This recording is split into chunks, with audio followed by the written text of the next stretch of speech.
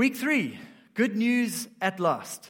Good news at last. One of my buddies, he keeps saying, it's not just good news at last, it's good news that lasts. And I totally agree. I don't mind what you call this series. Is it good news at last? Is it good news that lasts? It doesn't matter. Call it what you will. The point is we're looking through the book of Mark. We're starting in Mark chapter 1. We saw in the first line of Mark chapter 1. This is the story of the Messiah, Christ, the Son of God. And for the first 8 chapters, Mark writes this letter, probably alongside Peter, who's dictating his experiences of what it was like to be part of and inside of the ministry of Jesus Christ, the Son of God. And Mark writes this eyewitness account of Jesus' life and his ministry. And Mark's main effort that he's making as he writes this is he's trying to help the reader to understand that Jesus is a suffering servant king. He's got this massive paradoxical tension between this king who's on the throne, he's all authoritative, he's the heaven and earth's true king, and yet he's also a suffering servant. And that's the kind of leader you really can't make up. We don't meet any of those really. Mandela's probably our closest expression, right? A man who was willing to lay down his life for the good of others, to suffer for the good of others. This is a magnificent picture of sacrificial servant leadership. Jesus is the quintessential ideal leader. He's the leader all of us wish we had. He's filled with authority, filled with strength, filled with creative power that he created the whole world. And yet, in his love and his mercy, he comes as a servant to love us and to move in on our world. And we've seen over the last 13 verses, which is not a lot, but it's really jam-packed. We've done 2 weeks and we've covered 13 verses. We saw, first of all, that Jesus was baptized. He's baptized. First, John comes onto the scene and he says, Jesus is coming. He's the precursor. And he says, watch out, this man's coming. I'm not even worthy to untie his sandals. That's how incredible he is. He is so full of grace. He is so full of love. He is the Holy One from heaven. And then Jesus comes to John and he says, you must baptize me. And John baptizes him in the water, just like Chris and Natalie today are going to get baptized in the water. Except Jesus' baptism was unlike any other baptism in that the Spirit of God comes down upon Jesus, and out of the heavens these words come, this is my Son, whom I love, with him I'm well pleased. Wow. Those words were symbolic of the Holy Spirit coming upon Jesus, the anointing of a king. That was what was happening. When the Spirit of God comes upon Jesus, it is the anointing of this king. He would only get his crown 3 years later. Not a crown of gold, but a crown of thorns. And it would symbolize that he's the king, but he's the servant king. He's the sacrificial king.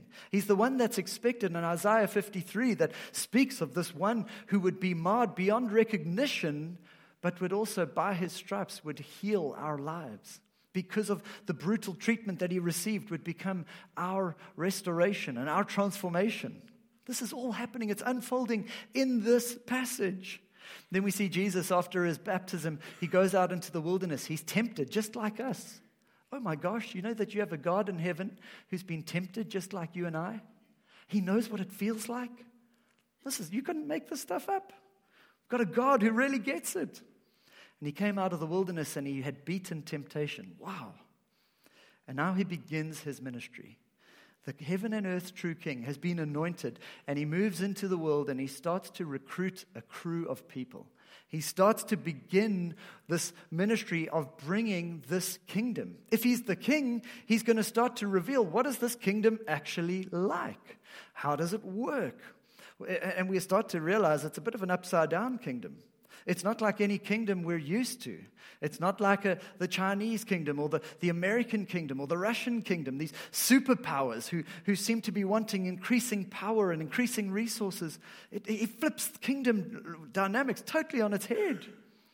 We're going to start to realize that Jesus is calling some people into his kingdom, to become kingdom partners, to become heirs of this kingdom, to start to help the world to understand who is this king and what is he like.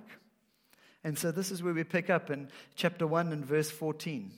After John was put in prison, Jesus went into Galilee, proclaiming the good news of God. The time has come, he said. The kingdom of God has come near. Repent and believe the good news.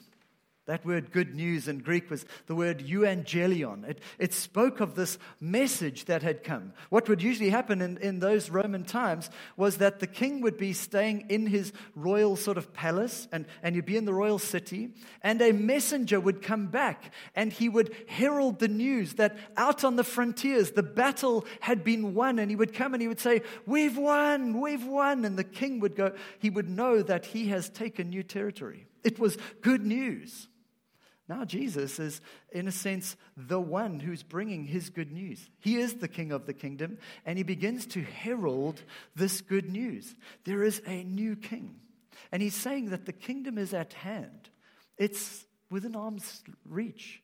It's right here. Imagine that. I can't quite picture it. Those of you that have been to Israel, maybe you know what it feels like to walk the shores of Galilee and to have a man who comes and says, the kingdom is at hand. And they were hearing these words. The king of the kingdom is proclaiming that something in the cosmic reality of the world is totally shifting because the king of the kingdom has come into his creation and he's proclaiming a whole new way of existing and living and being. And it's happening right now. It's in arm's reach. This is a magnificent thought. This is an amazing reality. The king of the kingdom has come. The kingdom of God is near. Okay, let's get interactive. You're staring at me too blankly. It's too much information. Go like this. Bump the person next to you. Both hands, Rory, not just one. Come on. Now go like this. It's okay if your elbows are bumping. You can do this if you have to. Here's the present evil age. Your left hand, my left hand. That's the present evil age. Here's the kingdom to come. Okay? The kingdom to come in the present evil age. Most people in ancient biblical times expected that the present evil age would end and there'd be a seamless transition to the new age, the age to come. Keep your hands up. Come on, guys. No, bad students. But here's what's happening. Jesus says the kingdom has come. And what really is happening is this. Slide your hands over each other. Do that. There is an overlap of the ages. You see, the kingdom of God has come. Jesus has arrived, but we're still in the present evil age. There is an overlap. This evil age will come to an end, and the age to come will eventually be the only age, but there is an overlap of the ages. We live in the now and the not yet. You can put your hands down. We live in an overlap of the ages. And Jesus says the kingdom of God is at hand. And it's true. He has come and the kingdom has come. But we still live in a very complex, broken, fallen world. We still worry about a whole bunch of stuff that might happen to us. There is so much complexity in the world, and it really makes our lives super stressful. You wake up and you wonder, is the good stuff going to happen or is the bad stuff going to happen? We live in the overlap of the ages, and we aren't in control of all of that. And Jesus says there's good news. You know the difference between good news and good advice?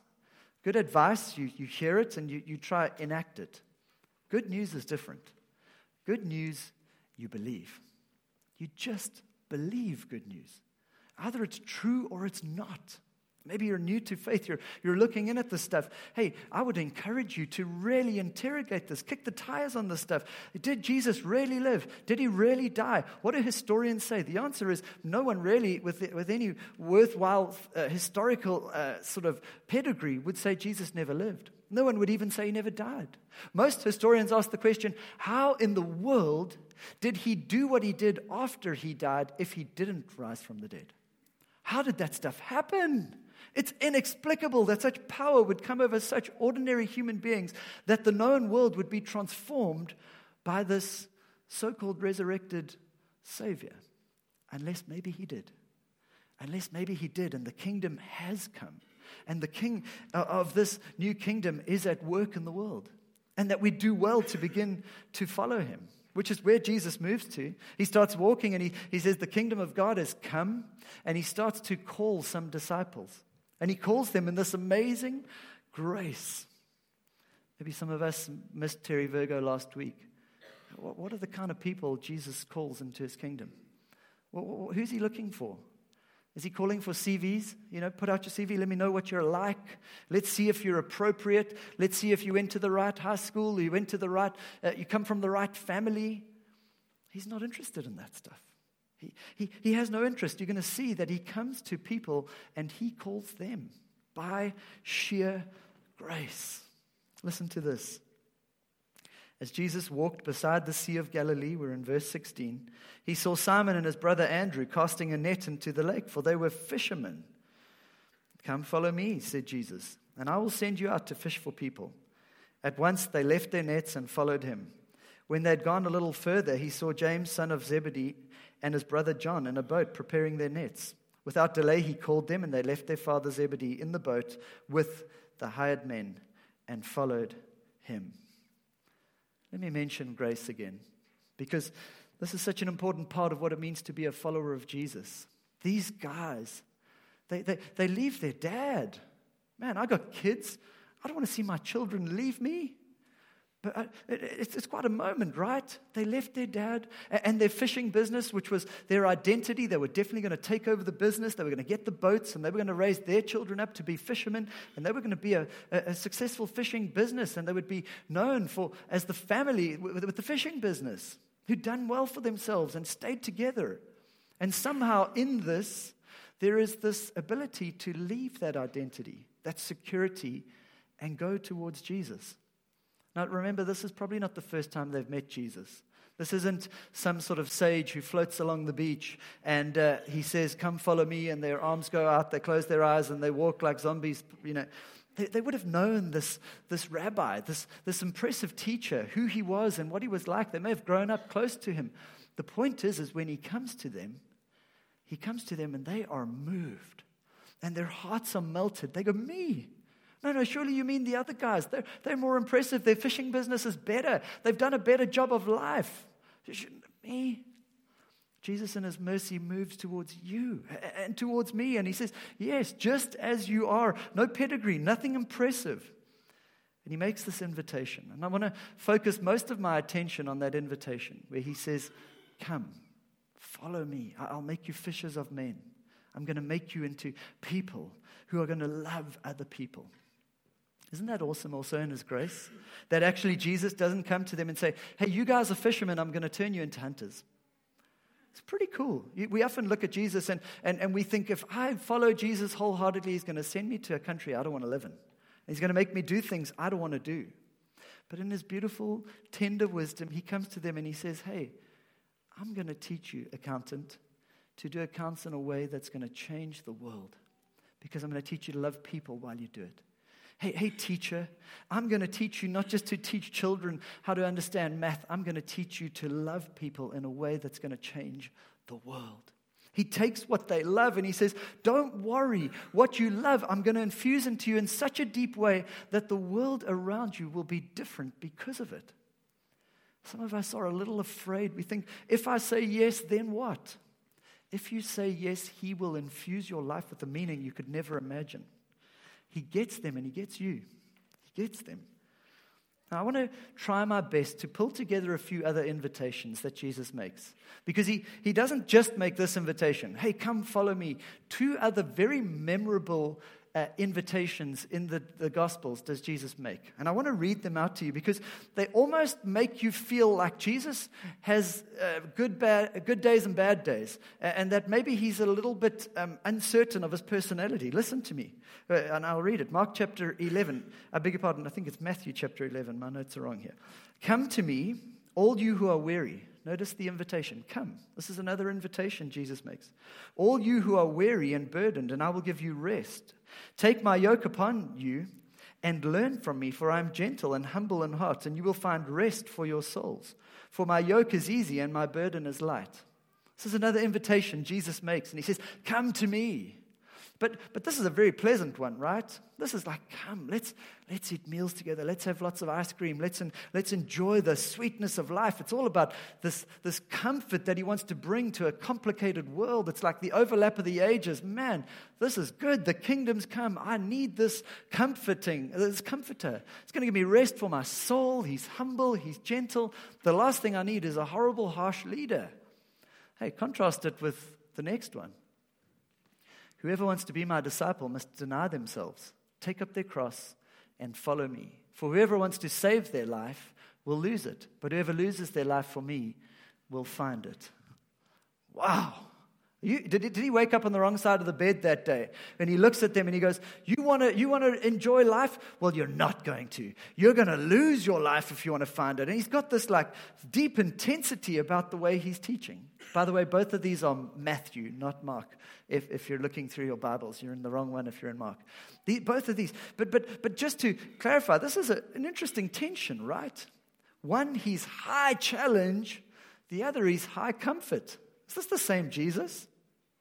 The answer is very much yes. This is the same Jesus who comes on one day and says, if you want to gain your life, you're going to have to lose it. And then he says also, if you want to come to me, I'll give you rest for your soul. Because I'm gentle and I'm humble and I'm exactly what your soul needs. Can those two things live together? High challenge and high comfort and reward. Can they mutually exist in the same space? I want to suggest to you, absolutely yes. I want to suggest to you that actually we all believe it before we hear it. That so many of us have examples in our own life. I have one at the moment. Somewhere I have been convinced that to go run a half marathon is going to be a really good idea. Somewhere, I don't know what happened. It's this trend over the last 6 or 7 years that to run marathons is going to be fun, or at least half marathons. And it's going to be rewarding. But you wake up in the dark and you run, and I did it on Thursday out at a camp, and I was in Franschhoek, and I'm running in the dark, and it was load shedding, and I'm bumping into stuff, and I'm falling in holes, and I'm wondering, is this worth it? But somewhere deep down, you believe that a high challenge, high cost, is going to come with high reward. We believe it. It may be true in a whole bunch of other ways. Maybe it's dieting. I mean, who likes dieting? We hate dieting, right? It's the worst thing ever. But we all do it because the high challenge is going to bring about some sort of high reward. We believe it's good for us in some random way. Careers. We choose high challenge careers. We choose to put up with bosses that we just don't really enjoy, or colleagues that are high challenge. Because we believe that some reward, some sense of salvation for our souls, something is going to bring meaning. Even if it's just the finances, we're trusting something is going to bring meaning, even though it costs us a lot. Careers. Children, by the way. Children are a high challenge. Children, some people, when their marriages are struggling, are going through a tough time, they think to have another kid is going to be the thing that's going to save them. It's a common theme, by the way. You might laugh and go, really? Really? It really happens. And people believe that a new high challenge is going to bring about some sort of high reward, and it's going to fix the issues. It's going to change the way things are. It's going to be a kind of healing balm, a salvation to us. Some people use marriage. Everyone knows marriage is tricky and challenging. Some people, when their dating relationship's not going great, or even when they're single and feeling like, I just need a change, something to fix the problems, they believe a high challenge marriage is going to be the thing. We've got that notion in our minds. The point I'm trying to make is not whether these things are good or bad. The point I'm trying to make is simply this, is that we all believe that somewhere deep down in who we are, high challenge is what actually can cause human flourishing. And Jesus gets it too. Which is why these two verses of following him are not actually in opposition with one another. They could actually be in partnership with one another. They could actually be working together in a profound and beautiful way. Actually, the good life could come when we take up high challenge and experience a sense of really high reward. Listen to Frederick Dale Bruner. It's a fairly long quote, but listen carefully. A yoke is a work instrument. Remember, Jesus said, take my yoke upon me. The yoke was his lifestyle, his teaching. To follow Jesus was to put this yoke. A yoke was represented a kind of teacher's teaching and his way of life. And a yoke was actually put on an oxen, and it keeps the oxen going in the same direction. But in that culture, it spoke of embodying the life and the lifestyle of the rabbi. And so Bruner says this, a yoke is a work instrument. Thus, when Jesus offers a yoke, he offers what we might think tired workers need least. They need a mattress or a vacation, not a yoke. I hope you're laughing right now. That's so insightful and true. But Jesus realizes that the most restful gift he can give the tired is a new way to carry life, a fresh way to bear responsibilities. Realism sees that life is a succession of burdens. We cannot get away from them. Thus, instead of offering escape, Jesus offers equipment. Jesus means that obedience to his Sermon on the Mount, which is his yoke, his teaching, will develop in us a balance and a way of carrying life that will give more rest than the way we have been living. There's an emotional and even spiritual weight to life. We all feel it, especially as we age. An easy life is a myth, if not a red herring. The byproduct of an advertising-drenched and social media-duped culture. Life is hard. Full stop, no comma, no but, no end note. Isn't that interesting? I think somewhere deep down we want to avoid the notion life is hard and find a silver bullet that's going to fix it all. And Jesus doesn't actually allow that. He says, come follow me because life is hard. It's immensely difficult. And he doesn't say, I've got a silver bullet. The only silver bullet, the only quick fix is a long walk in the same direction right next to me, says Jesus. Come follow me. And as you follow me, it will feel like it's costing you your whole life. But at the same time, it's going to feel like you're getting your life back all at the same time. It may feel like you're dying in a moment, but actually you're taking on the light yoke and the easy burden. That can happen. That's what Jesus is saying when he comes to his disciples. He says, come, follow me. Yes, it's going to cost you so much. Yes, I'm going to change you. But let me tell you this. There's only one worse way to live in this hard and difficult world. And that's without me.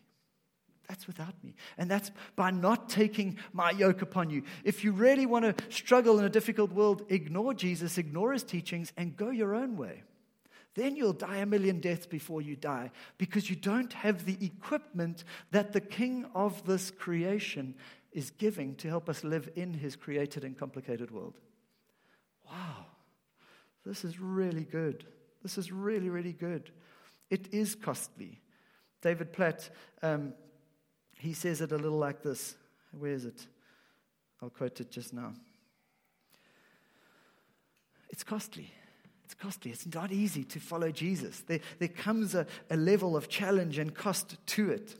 David Platt says this, churches are filled with people who seem content to have casual association with Christ and give nominal adherence to Christianity. Scores of men, women, and children have been told that becoming a follower of Jesus simply involves acknowledging certain facts or just saying certain words. But this is not true. Disciples like Peter, Andrew, James, and John show us that the call to follow Jesus is not simply an invitation to pray a prayer. It's a summons to lose our lives. Oh, you didn't come to church to hear that, eh?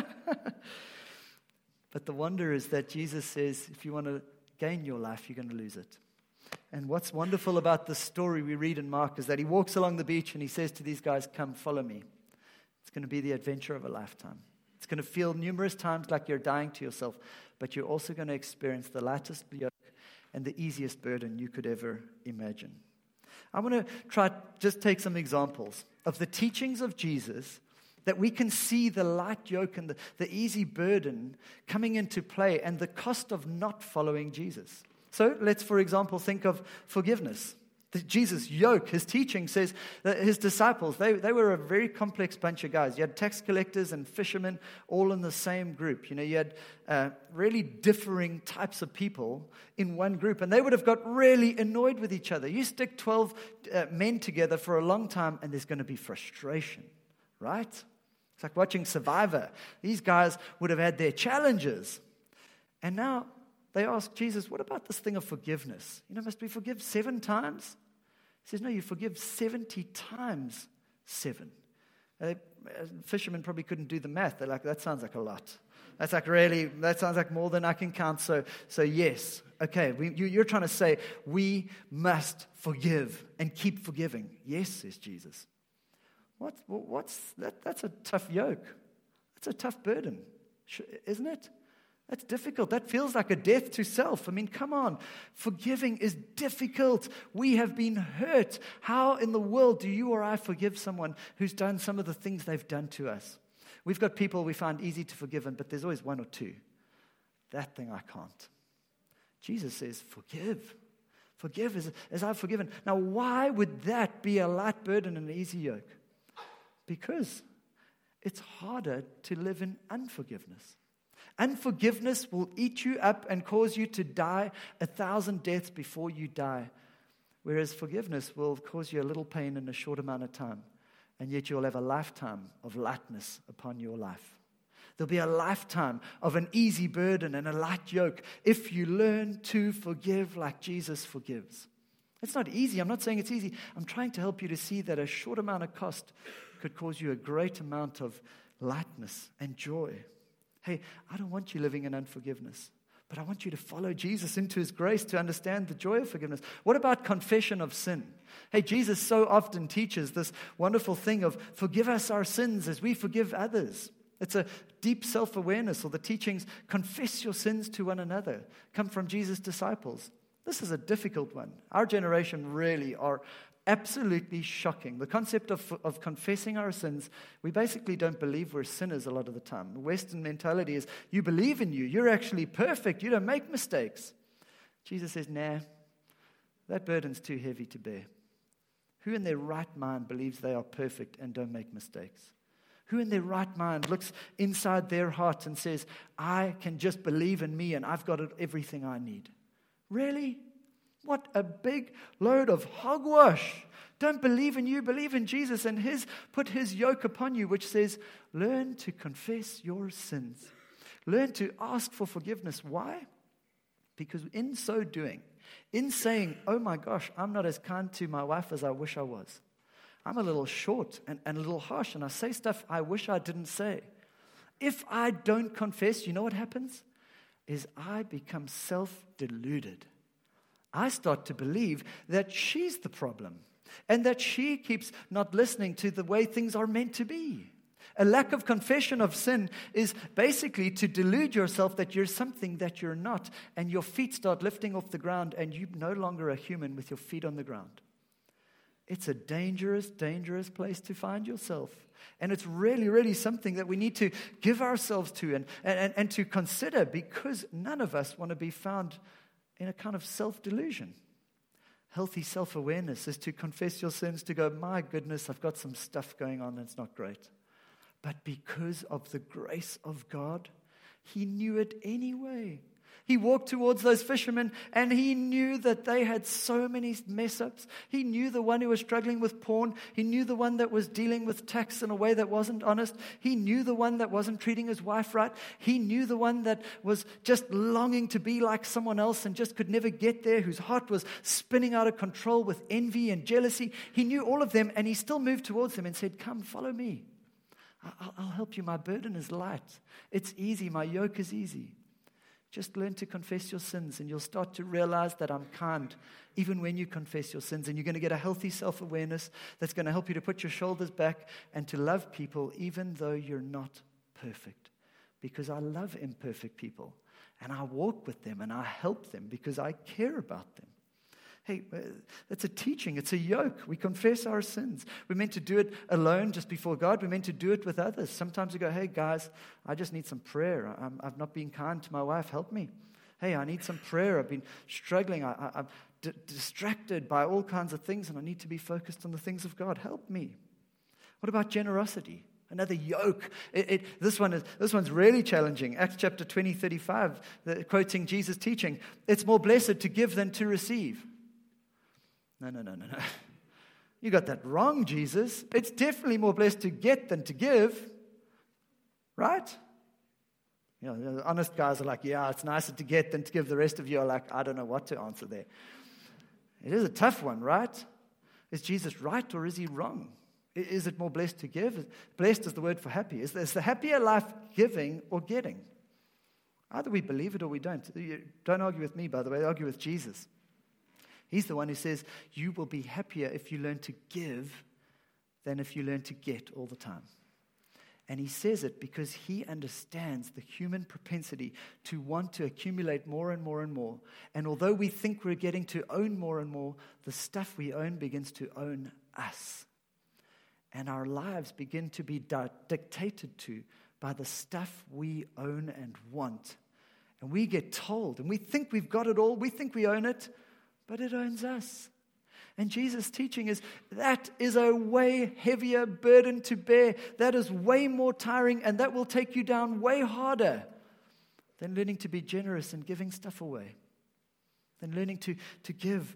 Nick spoke about the first fruits, to learn to actually say, hey, the first fruit of my income, I give because I believe in this mission. I believe that it's actually serving me, getting a light burden. I hear the word of God. I build community with other people. And those friendships are actually helping generate a source of life for me that is actually helping this light burden of Jesus become more real for me. I'm generous because I understand that it is serving a whole new kingdom ecosystem that is changing the world. Or we just don't believe it. But then argue with Jesus. I would suggest that you're taking on a heavy burden if generosity is not your thing. What about distraction, busyness, hustle, hurry, all the stuff we've got to do? We've got to be somewhere, Rog. I can see we've got communion coming up, and we normally finish at 10:02. What's happening? We've got a thing to do. We've got to get to stuff, places. What's going on? Jesus says, hey, come away with me. Let's go to a quiet place. But Jesus, there's people all over. They need you. We've got tomorrow. We've got tomorrow. The hustle and the hurry, the need to be places, checking notifications all the time, buzzers all over the show, screens everywhere, telling us what to do and what to value and what to like and what not to like and how to live. Jesus says, come away with me. It's more burdensome to be driven by a busy, high-paced life where internal spinning is the dominant feeling of our lives. Jesus says, be careful. That's a much heavier burden to bear than coming away with me once a day, being quiet, reading the scriptures, hey, letting the scriptures read me, maybe confessing my sins, praying some prayers of worship and enjoying Him, letting that feeling of maybe just experiencing what it would be like that Jesus walks on the beach and He says, come follow me. No, I know you don't have it all right, don't worry, we'll get there, just walk with me. Let's just learn what it's like. And we take our first step, and we take our next step, and He says, it's better.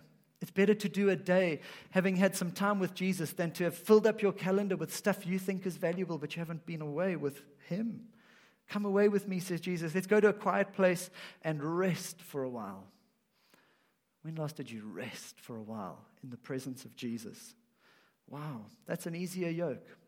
20 years' time. You're not going to look back at having been to every meeting, checked every Facebook notification, checked all your Instagram stuff, and made sure you got the likes that you wanted. And you look back and you didn't have a daily time of just coming away with Jesus.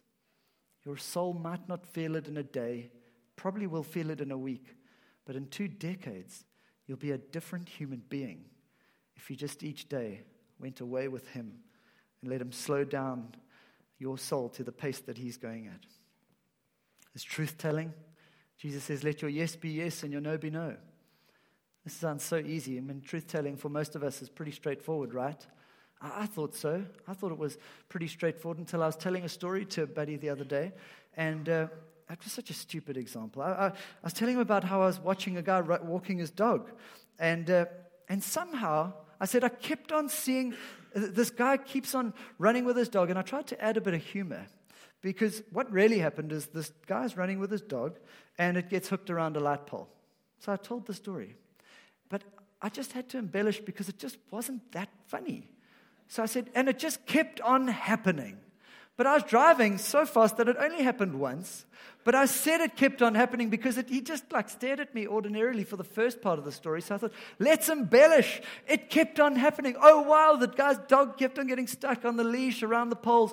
And I just told something that I found myself, I walked away going, what was going on there? Why did I need to squeeze that story for all it's worth to the point that it wasn't true? Because I never got a laugh that I wanted. I never got that yeah, cool, man, we should be mates because your stories are great. I don't know, that's a dumb example, but sometimes we like that, hey? We just want to squeeze it just to make it seem a little better.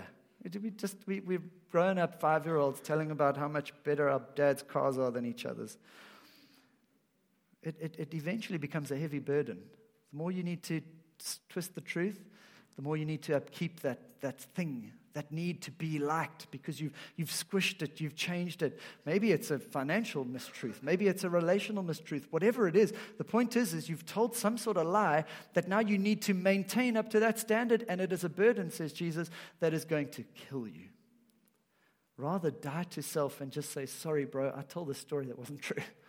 So dumb of me. I don't know what I was thinking, and I embellished. Really not great. Humble, but suddenly you've just got your shoulders back. The burden's light. He's gentle with me. There's no one, Jesus is more gentle with me than I am with me. He just says, just come follow me. Just receive my grace. I will keep on loving you. Hey, I'm going to skip the last one, insecurity. I think a lot of us are insecure. We want people to like us. Jesus just keeps affirming his love over us. He says, you are now my friends. If you're a follower of Jesus, you're a friend of his. Stop chasing after the approval of others. Just love people and let them love you back. And if they're not perfect, don't worry, nor are you. But know that he is your friend. He calls you his friend. Jesus lands this thing and he says, follow me and I will make you fishers of men. This is not about Jesus saying, follow me and I'm going to send you to a country you don't want to live in to tell people you don't know about Jesus. This is a story of Jesus saying, follow me and I will transform you into the kind of person who can't help wanting to tell people who don't yet know about him that they are missing out on the lightest burden that life could ever offer. The easiest yoke you could ever imagine. A teaching that is filled with a love that you never dreamt. Who knew life in this complicated overlap of ages could actually be lighter than we first thought? Who knew that was possible?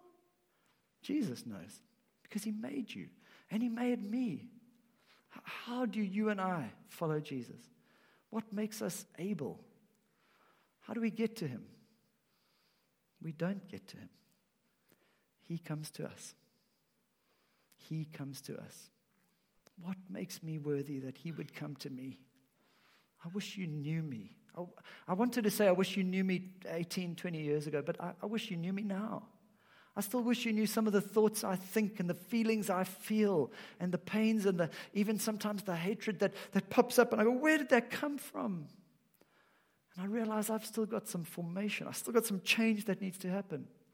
Who's going to sort me out? Who's going to change this broken heart? Come to me. I will make you. I will change you. Follow me. My burden is easy. Yes, at times it's going to feel like you're dying a death you never thought you'd die. When you go to that guy and say, sorry, I embellished the story.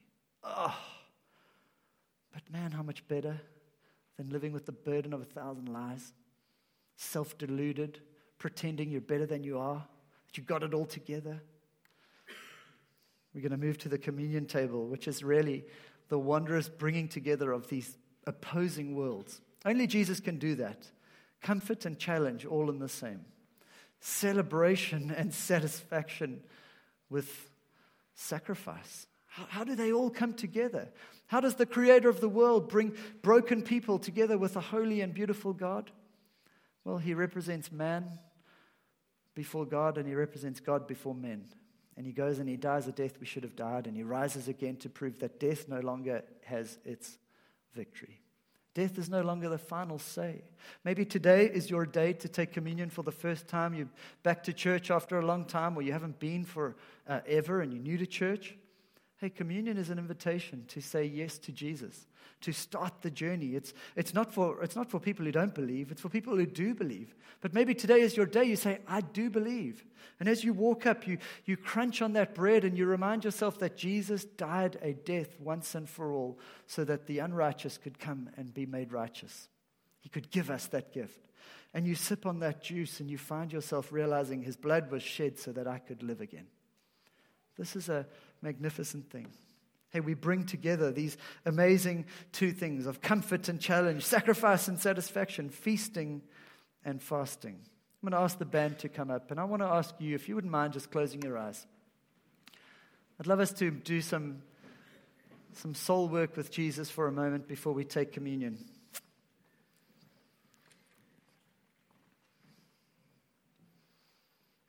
Paul writes, and he says, "For I received from the Lord what I also delivered to you, that the Lord Jesus, on the night when he was betrayed, he took bread, and when he had given thanks, he broke it, and he said, 'This is my body, which is for you. Do this in remembrance of me.'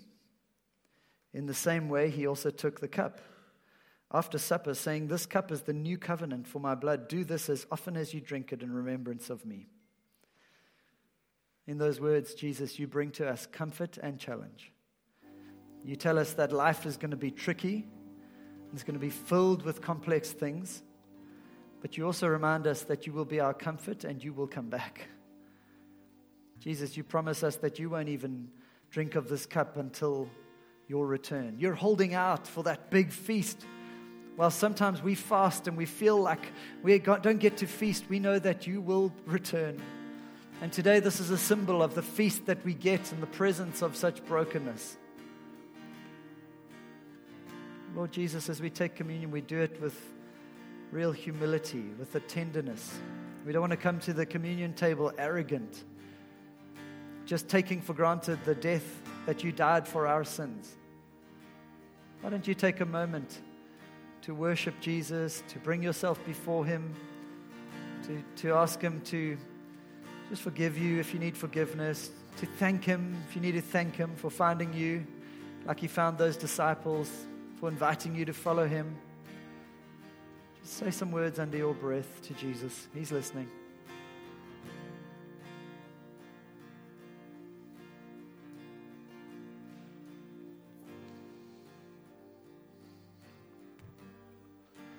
Can I ask us, we're going to go to the tables and just to try to stay focused. You may want to greet someone, you may want to pray with someone as you take communion, but to keep a level of reverence and focus towards this magnificent moment of honoring Jesus and thanking him for his invitation to follow him, for making us right with him. There's tables on the front and on both sides. Maybe you just want to go from the outside in, and so we can just get a bit of flow. So walk on the outside, pick up the things, and walk around the tables just so we get a bit of flow. And let's stay in this moment of worship and adoration for Jesus, but let's come to the front and get the elements, and then I'll lead us all together as we take them. Go for it. Do you want?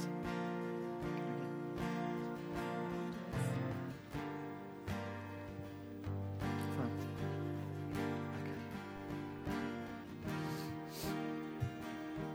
Okay. Let's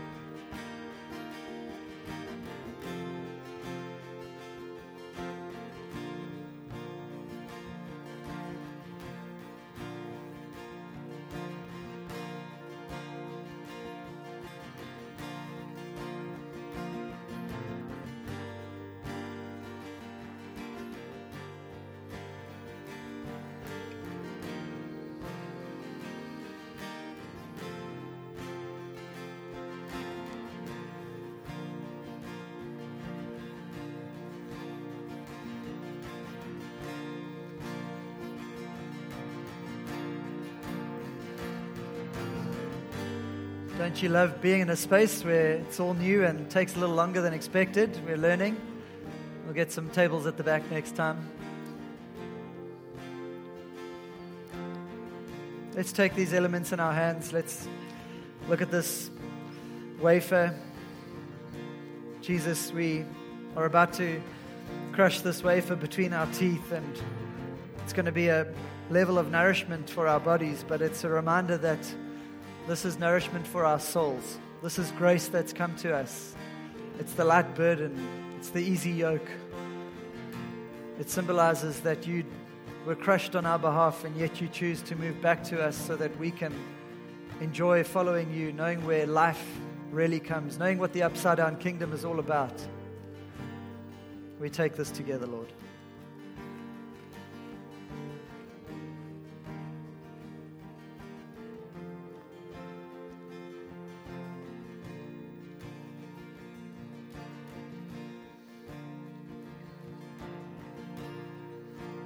Lord Jesus, this cup symbolizes your covenant that you've made, a covenant of love, a promise to be with us always to the very end of the age. As we take this cup, we remind ourselves that you are good and that you will never leave us nor forsake us.